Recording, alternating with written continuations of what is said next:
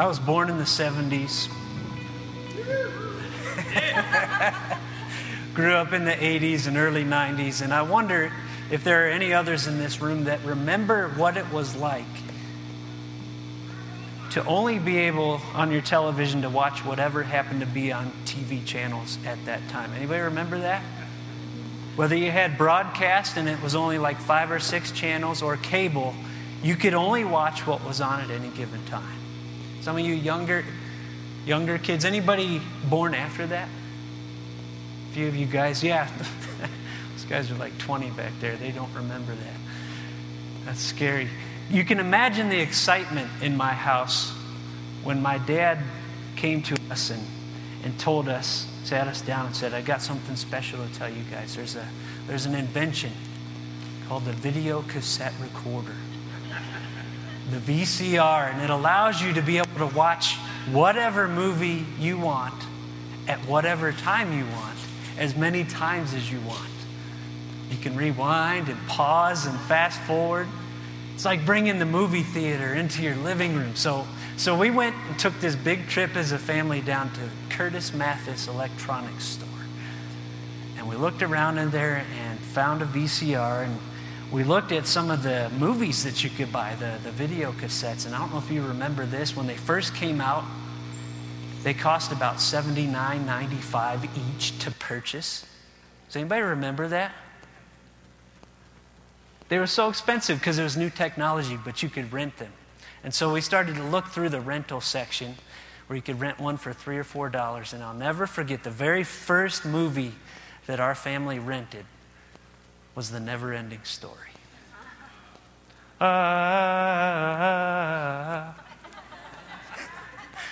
Remember that? That song sticks in your head. I won't sing any more of it. But that, as a young boy, I loved that movie. You'll remember there was a boy named Bastion in the movie, and he went into a bookshop, and the bookstore owner said, "Don't take that book. That book is different than any other book. You're not old enough for that book." And it's like any young boy would do when he hears that. He says, I want to get that. So he sneaks it, and he sneaks it into his school and goes up into the attic of the school while school's going on and begins to read this book. And as he reads, he's reading about this world called Fantasia. And Fantasia is this wonderful, beautiful place. But as he reads, he discovers that it's being destroyed. And there's this thing called the Nothing that's overtaking Fantasia, and the princess is ill from the Nothing, and she calls for this hero named Atreyu, this young man and his horse Artax, to save Fantasia. And it's a very good read, but as he's in the attic, there's one moment that the movie takes a turn where he coughs or sneezes or something, and everybody in the book, as he's imagining and reading, hears him. And he starts to get a hint that somehow there's a connection between him and what's going on in this never-ending story. And to cut to the chase, as the book comes to a climax, the princess says his name to him as he's reading the book. She says, "Bastion, the only way to begin to save Fantasia is for you to give me a new name." And Bastion's here in the attic of his school like, this is not happening. This is a book. She's not really talking to me. But the world continues to crumble until Bastion finally shouts out his dead mother's name to give to this princess. And all of a sudden, the transformation and salvation of Fantasia happens. He realizes that he's a part of the story that he's reading. And for me and probably many other young boys and girls, it gave me an excitement about reading to imagine and jump into a story that way. You say, why are you starting with the never-ending story? Well, I think there's a parallel. Just as he realized and was blown away to realize that he was part of what was going on in that book, I believe that it's the same with you and I when it comes to God's story.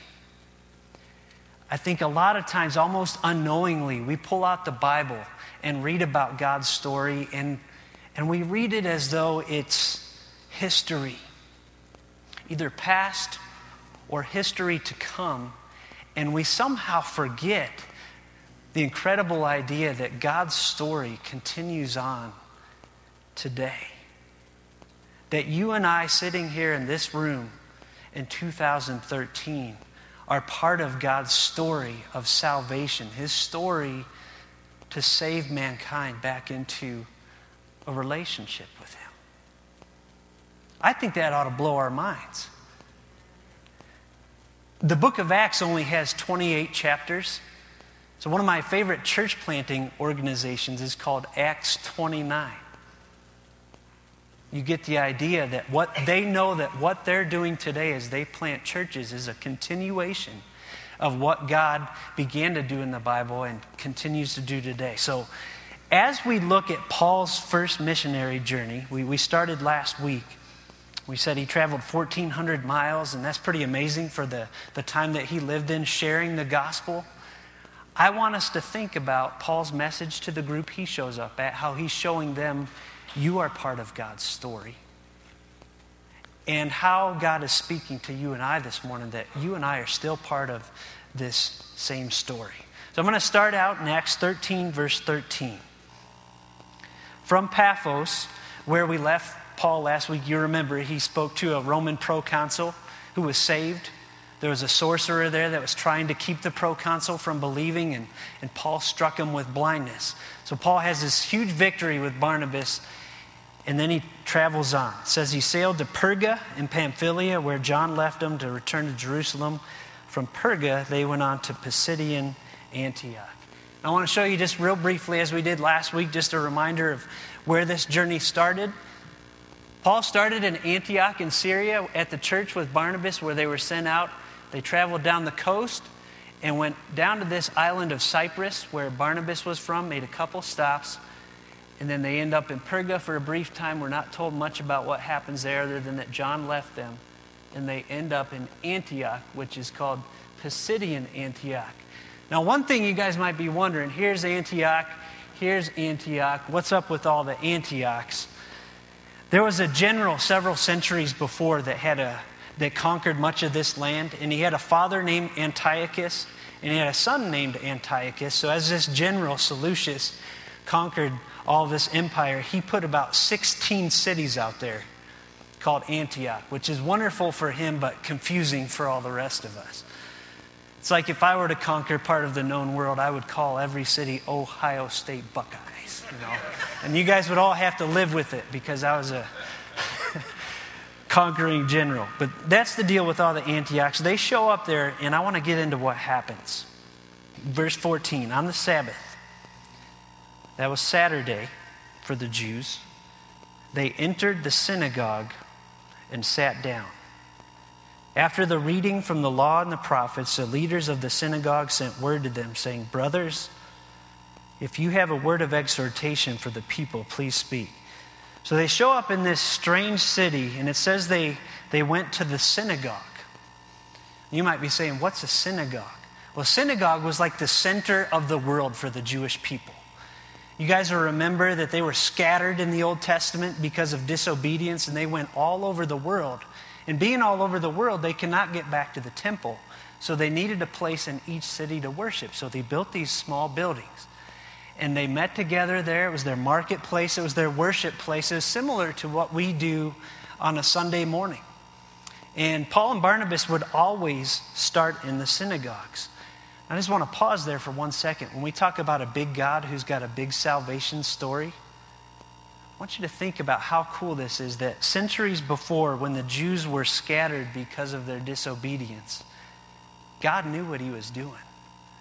He put all these synagogues around the world, knowing that centuries later, Paul and his missionary team would land there first in each city and have sort of a foothold for his message of salvation. So even in the scattering of the Jews, God has his great strategic plan of getting the good news out there. So Paul and Barnabas show up in this synagogue, and they had a pretty common service order, as many of us do. You know, we do several songs and then a message and then a couple more songs and an offering, and we get into our rhythm of what we do here. They had the same thing. What was common in the synagogue, it was mostly men. Some synagogues were all men, sometimes as small as 10 or 15 of them. They would sit down, And the service would always start with what was called the Shema. You guys know this as Deuteronomy 6. One of the Jewish men would stand up and read, "Hear, O Israel, the Lord our God, the Lord is one. Love the Lord your God with all your heart, with all your soul, and with all your strength." And he would go on. Then he would reach back into a cabinet in the back of the room and pull out scrolls. And the scrolls contained the law and the prophets. That's the first 5 books of the Old Testament was the law, starting with Genesis, ending with Deuteronomy. And the prophets were those books of the prophets and some of the other books. And they would read from that in the original Hebrew and then translate it for the people. And then after they did that, they would ask any competent man in the room to get up and give a commentary on it. I wanted to share that with you because that's what happens when Paul and Barnabas showed up. They had done the Shema. They had looked at the law and the prophets, and they saw Paul and Barnabas as visitors.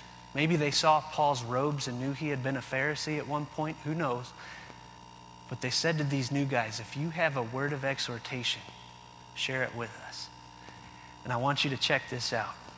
Just in these next 2 words, as Paul begins his speech, it says, standing up, Paul motioned with his hand. And before we even get into his message, I want to point something out here. They were ready.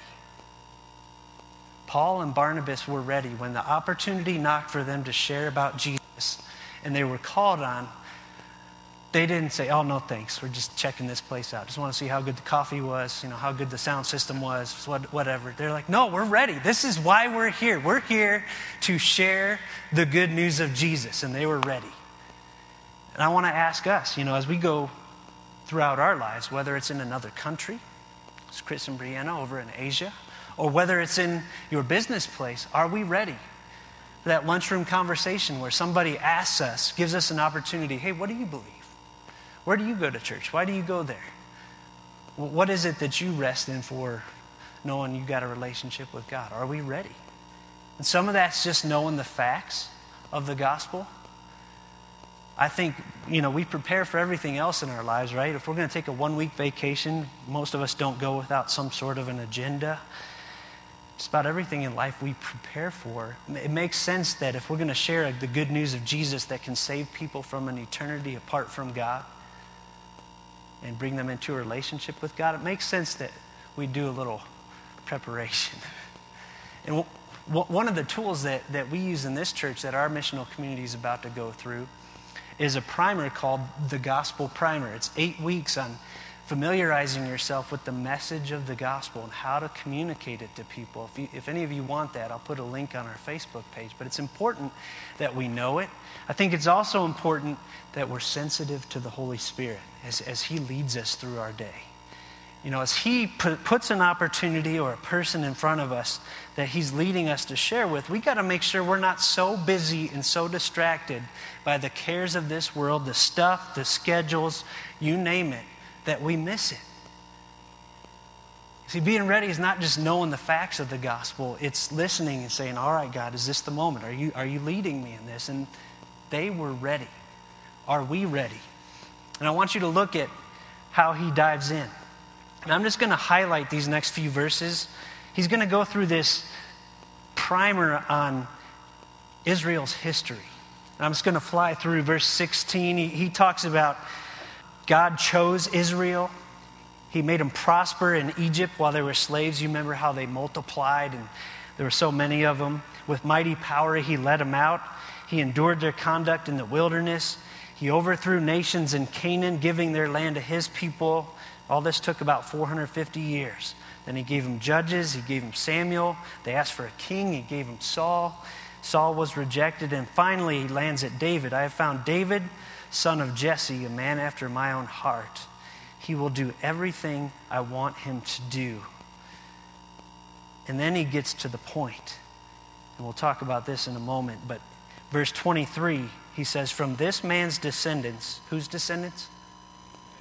"God has brought to Israel the Savior, Jesus." He's saying all your history that you love and is so special to you and is so important to you is pointing to this one, Jesus.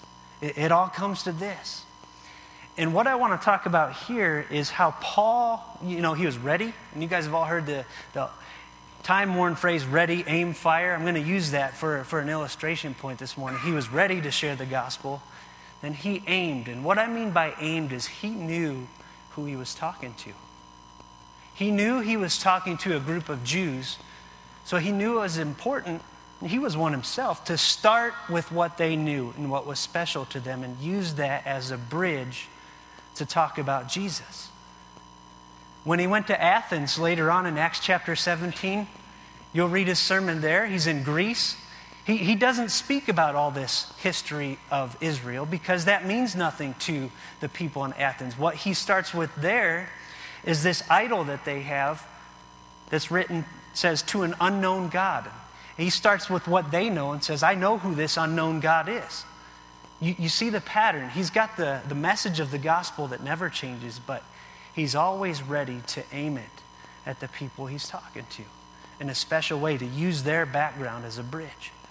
You say, what does that look like today? Well, as I share, I want you to think about who is it in your life that you know that needs Jesus. And I want you to be thinking about what's their world? What do they know? What do they believe? What's their context? What are they going through? And we as responsible sharers of the gospel should start there as we talk with people. A couple examples. One time I was hiking up in Sedona. And you guys know there's lots of New Age types of teaching up in Sedona, lots of talk about vortexes and mediums and you name it. So we're hiking down a trail in Sedona, and this lady hikes by us, and she's like, hey, does anybody know where the vortex is? And my first instinct is what? Like, no, and keep walking. But then God starts laying on my heart. He's like, you know what? You do know the vortex. What's a vortex? A vortex is a way to spiritual deepening, a way to God, whatever. You do know the vortex. The vortex is Jesus. Jesus says he's the way, the truth, and the life. So I went back down the trail and found this lady, and I said, I actually do. Are you staying in a hotel around here, or where are you staying? She's like, yeah, I'm staying in a such and such hotel in Sedona. I said, there's usually a Bible in that nightstand there. The only vortex I know of, you'll find in John 14, verse 6. That's where Jesus says, I'm the way, the truth, and the life. I pray she went back and read that, but what was I doing? I was starting where she was at and then leading her to the truth. I know a pastor of a Navajo church in Flagstaff. One of the primary ways they bridge Jesus into the Navajo people is in Navajo legend and lore and even religion, there's this great warrior called the Monster Slayer. And the Monster Slayer is one who kills death to protect his people. He kills those who would seek to harm the Navajo people.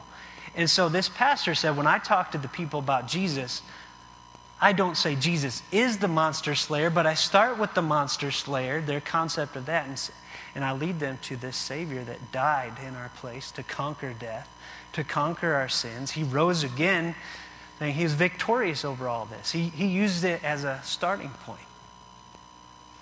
Now you start to think about the people that you live with. Just a couple possible examples.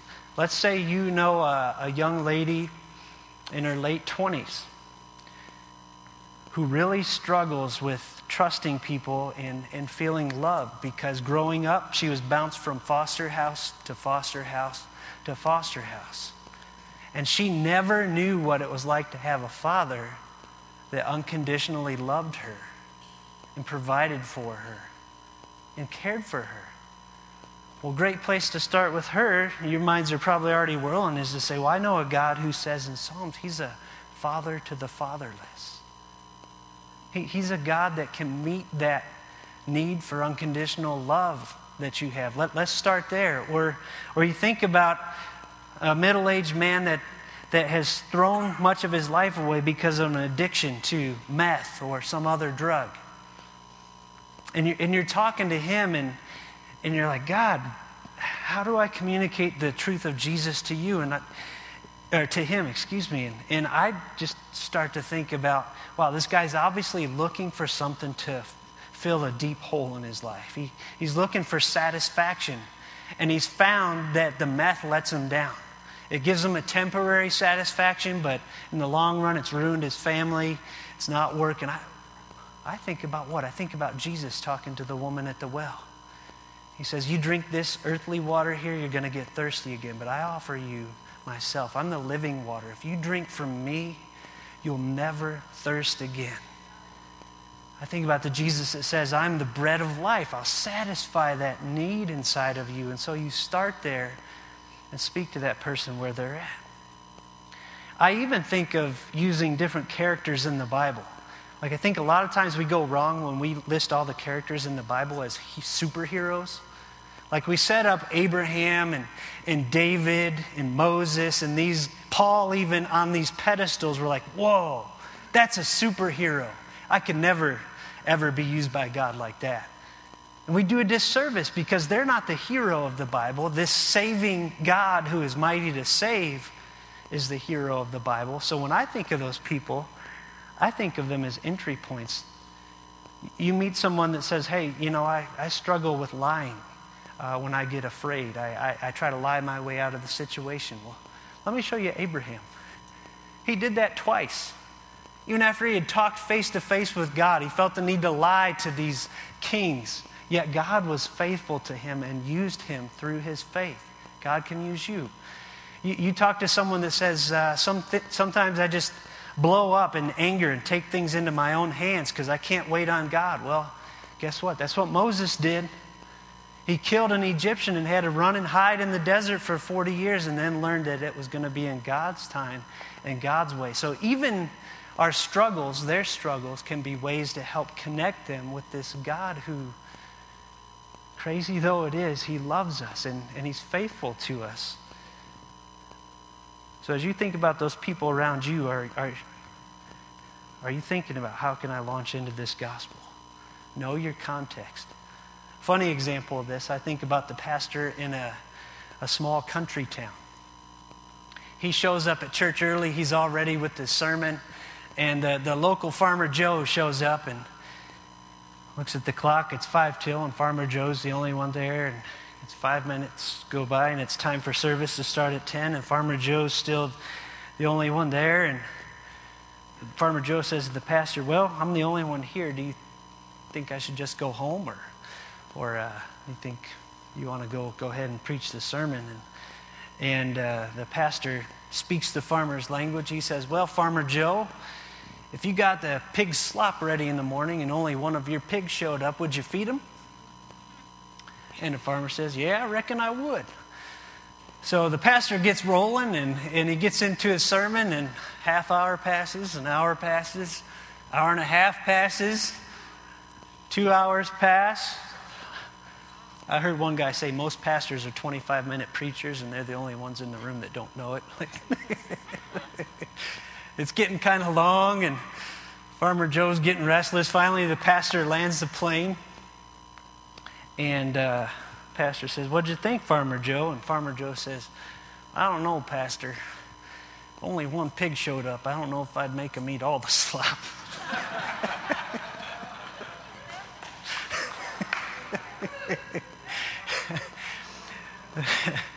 The pastor missed the boat on the length of his sermon, but he was speaking the farmer's language, talking about feed and pigs, right? Just silly example, but we need to speak the language of the people that we're around when we're speaking the gospel of Jesus.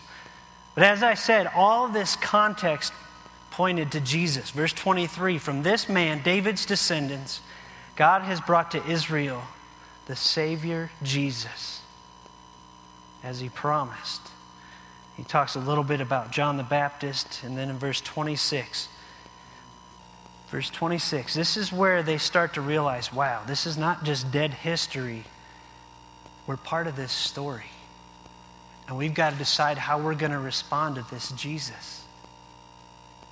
It's here in the synagogue. It's here today. The story goes on. How will they respond? How will we respond to this Jesus? Verse 26, he says, fellow children of Abraham and you God-fearing Gentiles, it is to us that this message of salvation has been sent. It was to them, and it was to every one of you in this room today.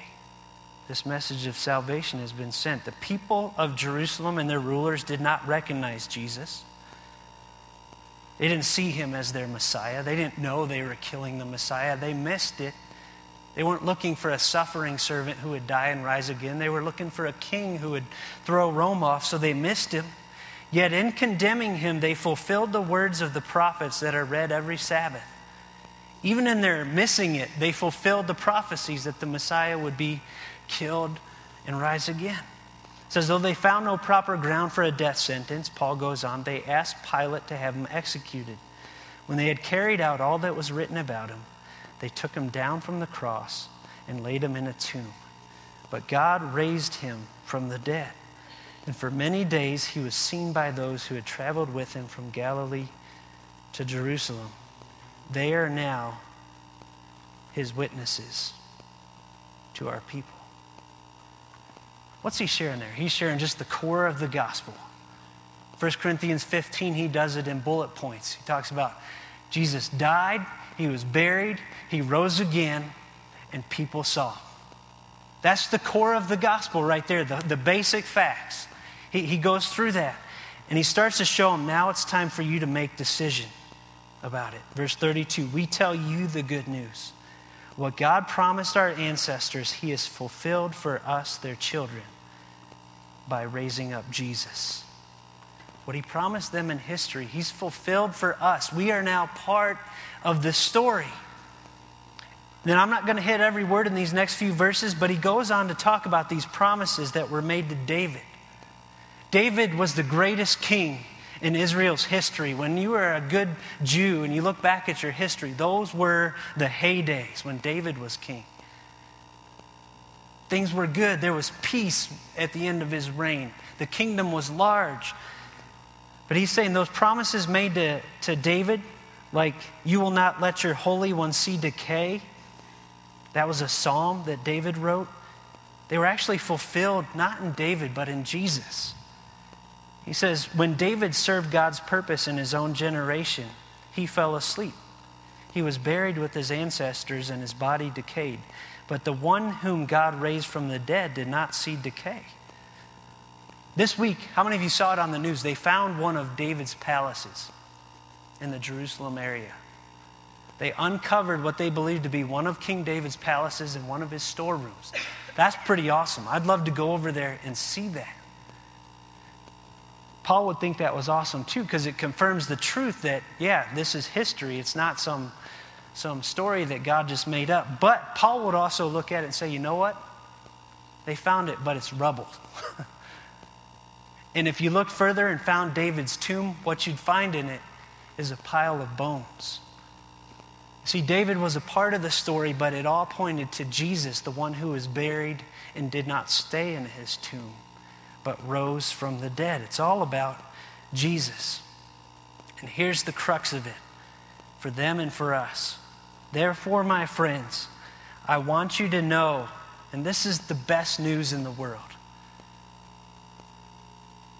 I don't know where you come in from today. I don't know if you've tried time after time after time to find your way to God.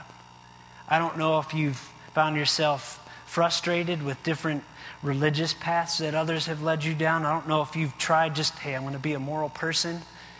And it feels good at the time while you're doing something good, but at night while you lie in bed, you know deep in your heart that still you don't measure up to a holy God.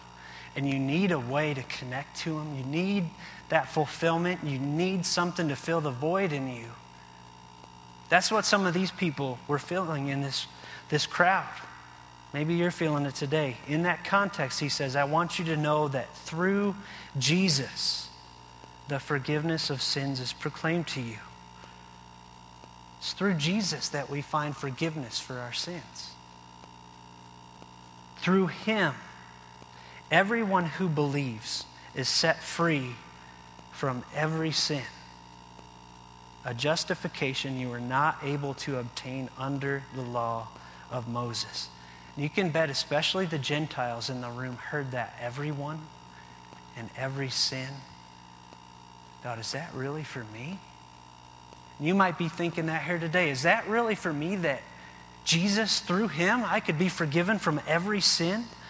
And for them, they had tried for centuries to be justified under the law of Moses. To be justified is to be declared right before God.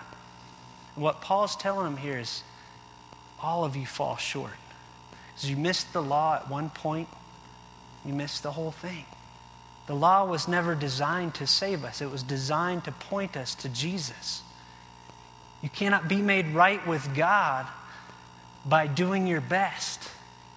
You can only be right with God by coming to his perfect Son, who offers forgiveness. And then he gives them a warning. He says, take care that what the prophets have said does not happen to you. Look, you scoffers, wonder and perish. For I'm going to do something in your days that you would never believe, even if someone told you. What is that about? Well, he's quoting Habakkuk. In the original prophecy, God was going to use the Babylonians to destroy Jerusalem and take them captive because of their sin. And the people in Israel had a hard time believing that. The Babylonians, these are some bad dudes, God. You're not really going to do that. But guess what? God did.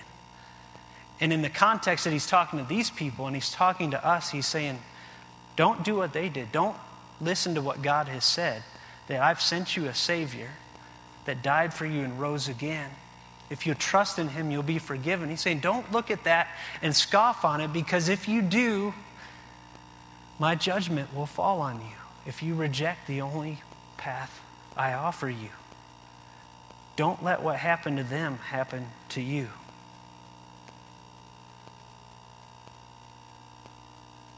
And I imagine Paul, he says that he preached many times even with tears that people would believe in Jesus. I don't know if this was one of those moments, but I imagine it was. That's how much Paul cared about the people in this room. He didn't want one of them to scoff and miss the salvation that Jesus offered. So how'd they respond? Paul and Barnabas were leaving the synagogue.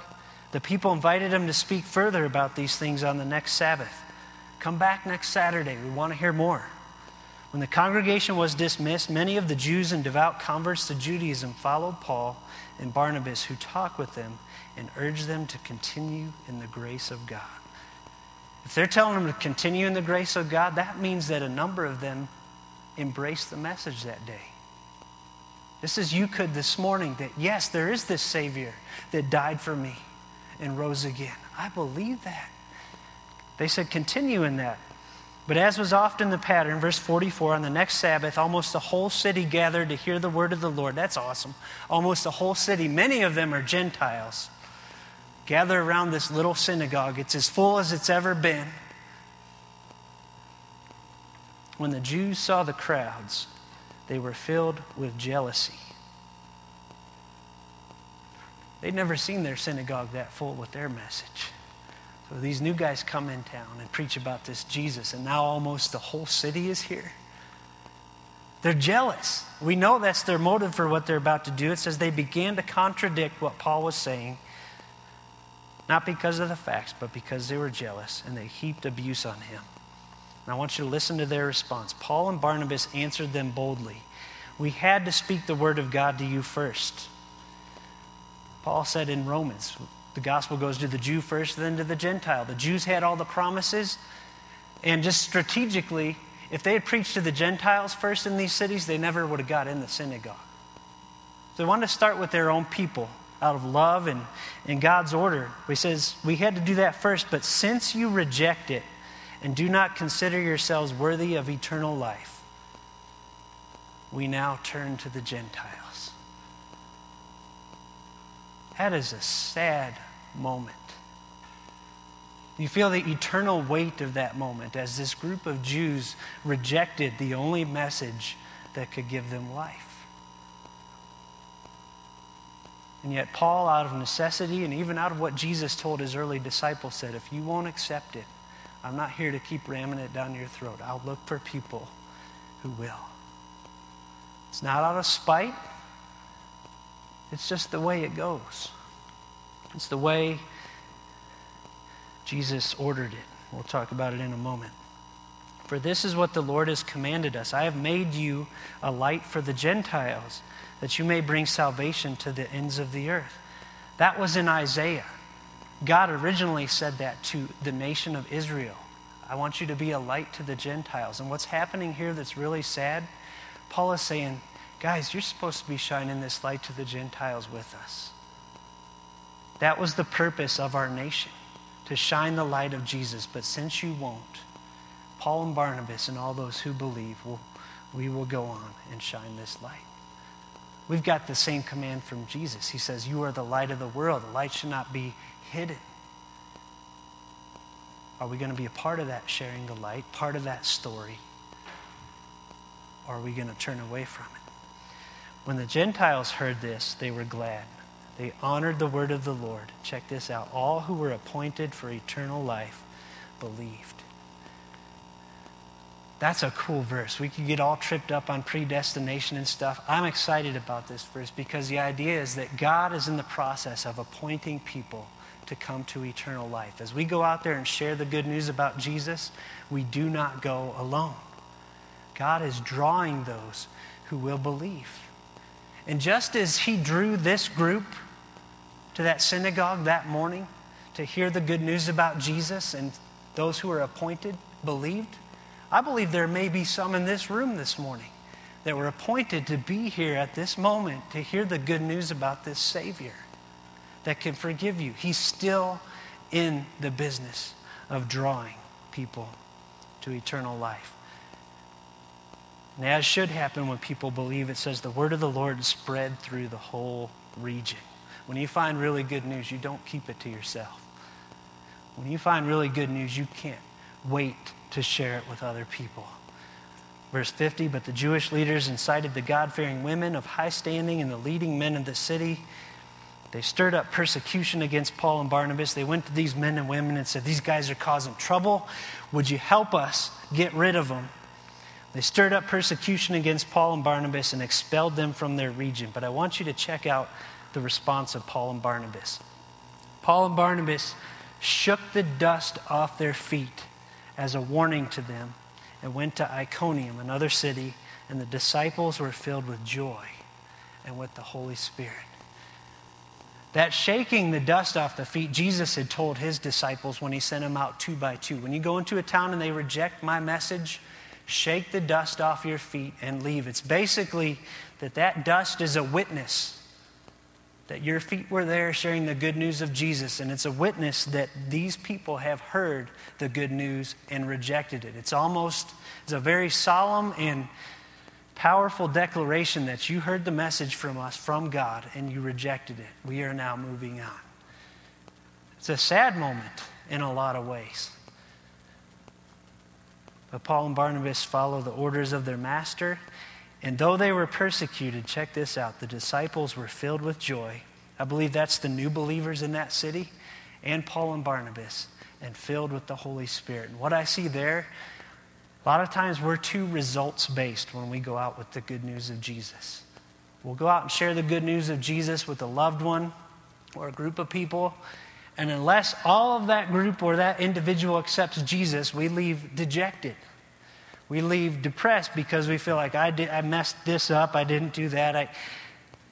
I don't see that with these guys. I don't believe they found their satisfaction, their fulfillment in the results. They found their fulfillment simply knowing that they were obeying their master, carrying out what he had told them to do, and knowing that he loved them. In the Holy Spirit, they left filled with joy, even though many in the city persecuted them. So, bottom line, where I want to go today is Paul was showing them, and I believe he's showing us, that God's got this huge redemptive story that started before creation. The story of him saving people back into relationship with himself. Do you see that as only past history or only future? Or do you realize that that story is going on today? And if you're here today and you've heard the good news about Jesus and haven't made a decision about it, how will you respond to it at this moment in history? Will you respond like some in that synagogue did and said, they believed? You say, dear Father, I believe that all of history pointed to your Son, Jesus, who died for my sin and rose again. I put all my trust in that. I'm done trying to be justified by the law or my works or some other religious path. I want your Son to be my Savior. That could be you today. How will you respond? Or if you're already a believer, will you say, hey, I want to be a part of spreading this story? Just like these new believers in Antioch said, hey, they went throughout the region and spread the word. When you look back on the history of the salvation story, will you one day read that this group, too, went out throughout the region and spread the word? And then when it comes to sharing the gospel, are we ready? Are you ready this week? You know the gospel.